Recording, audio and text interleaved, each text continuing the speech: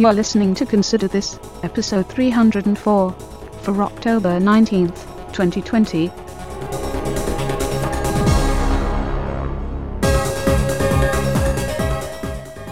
Good morning, good afternoon, good evening, whenever, wherever, and whoever you are. It's time for me to present to you my opening statement.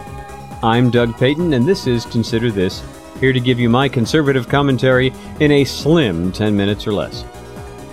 If you have your own opening statement, just come to the website considerthis.ctpodcasting.com/feedback.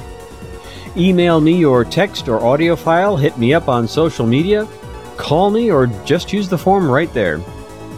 That's CT as in countertop. Lockdowns, trying to stop a justice nominee, and social media blockage. Either you could use some medication for that, or they are the topics for this week. Fortunately, no laxatives were used in the creation of this episode. Let's get right to it.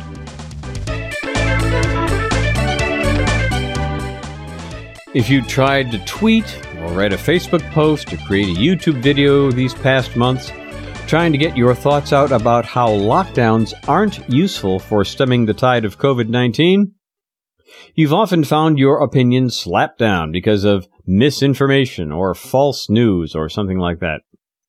It's been something of a badge of honor to get that particular action taken against you. Good thing we live in a country with free speech. Now, I've been on the record that I would not have wanted to be anyone in power having to make that decision, to lock down or not. There was too much we didn't know at the start of this to be sure that leaving the status quo would be okay. No, don't put me in that position. I'll just snipe from the bleachers. After a while, though, there were a number of people deciding that these lockdowns were, in some cases, a cure worse than the literal disease. Shutting down the economy and losing jobs was a major hit to the poor and the not-so-poor. Even now, major stores and restaurant chains, to say nothing of the local shops and eateries, are declaring bankruptcy to either reshuffle debt or go out of business altogether. Those disagreeing with this course of action saw this and said, and have been saying, stay home if you're sick, quarantine the vulnerable, but let those who wish out of lockdown and keep the economy from crashing. But that was not the conventional wisdom. And now some other guy with a degree in front of his name, as if that means anything, has come out with another one of these videos telling all the world's leaders to stop using lockdown as your primary control method. Who is this crank? It's Dr. David Nabarro, the World Health Organization's special envoy on COVID-19. You know, just another guy. Okay, so I hear people saying in objection to the way I'm characterizing this is, we've learned a lot about this virus in the past 7 months. You can't blame him for not knowing. I understand that, but two things. One, a lot of other people, and not just little guys sniping from the bleachers, have been saying for months this exact same thing, and I just can't believe all of them just got lucky making that prediction. And two, what will we see now in states and cities that are still on lockdown, whose governors and mayors have said they will follow the science? Well, the science now says to open up. So keep track of those places that either remain or move back to lockdown, and we'll see just how much science is in their decision-making. Of course, so much damage has already been done, it's rather pointless at this point. But do we really think it took 7 months to figure this out? I'd been listening to some of the confirmation hearings for Amy Coney Barrett, and I have to say I like a lot of this new season of Judging Amy. But I have some issues with some of the writing. During opening statements, and then the questioning of Amy Coney Barrett, it really showed how Democrats had the talking points all lined up. They all said the same thing over and over. Senator after senator had examples of people who have benefited from the Affordable Care Act, many times with big pictures on easels behind them. The clear idea is that they are openly worried that with Barrett on the Supreme Court, that the ACA would get overturned or picked apart. There were a few other cases that got brought up, but they were clearly upset that Barrett might not vote like Ginsburg, to uphold this specific piece of legislation. This is precisely the misuse of the court that Democrats have been perpetrating for decades. They pay lip service to the proper view that the Supreme Court is only to apply the law, compare a law to the Constitution to see if it lines up with those principles. But what they are really interested in is having what has been called a super legislature, where Democrats can change the law whenever they want. If the ACA or some part of it is unconstitutional, applying the law means to honestly declare it so. What Democrats want is to ignore the Constitution and have the judiciary defend and protect not the Constitution, but their legislation, regardless of whether or not it tramples our rights. Republicans want law treated as what it is, a legal document that means precisely what it says. Democrats do not care about constitutionality. They just want a particular outcome, by whatever means necessary.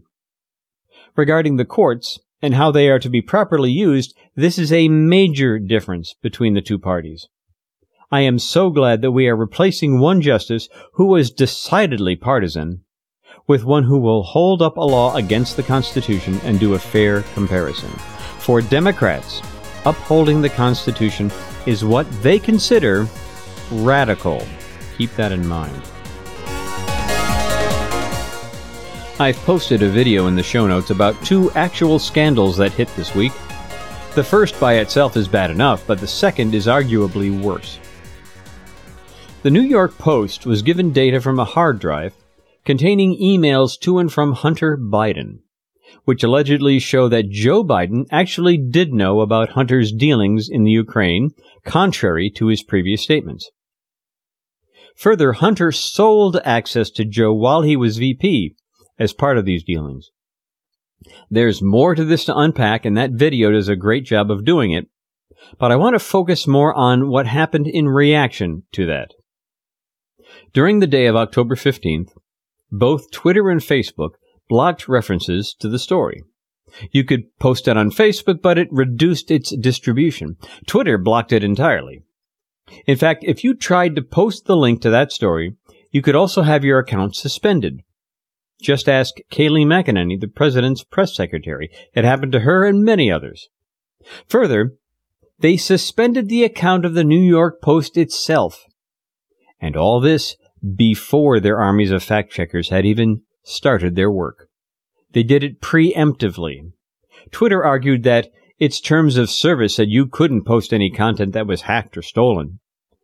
So no stories with leaked, aka stolen information? Like, a hypothetical story about Trump's leaked tax returns? Or a hypothetical story about how Trump called vets losers that was hypothetically denied by everyone who was there? Or so many media hit pieces with entirely anonymous sources? Hypothetically. The mask has slipped, and social media platforms are showing that they're not just platforms for free speech. They are more and more becoming partisan publishers working for one side of the aisle in this election. Never mind Russia buying a couple of ads on Facebook, look at Facebook itself for election interference. And actually, Republicans are calling for an investigation into this. Hope we'll be able to tweet about it.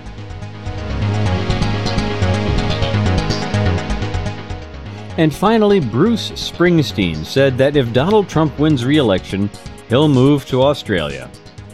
Yeah, we've heard this song before. If he does, he'll be the first celebrity to follow through. And if he doesn't, he'll just be the latest in a long line of celebs that like to say politically correct stuff just to appeal to voters of a particular persuasion. Those voters don't really expect him to do it. Just saying it, just voicing the intention is all they need. Yes, Bruce may have been born in the USA, but baby, he was born to run. Okay, so what's your take on all of this? Lockdown and Twitter and Barrett. Oh my. Let me know what you think by aiming your browser at considerthis.ctpodcasting.com/feedback. I really enjoy hearing from you, and I know this audience would love to as well. Thanks for listening. Only about 2 weeks until Election Day. So set your alarm to vote, and also to consider this.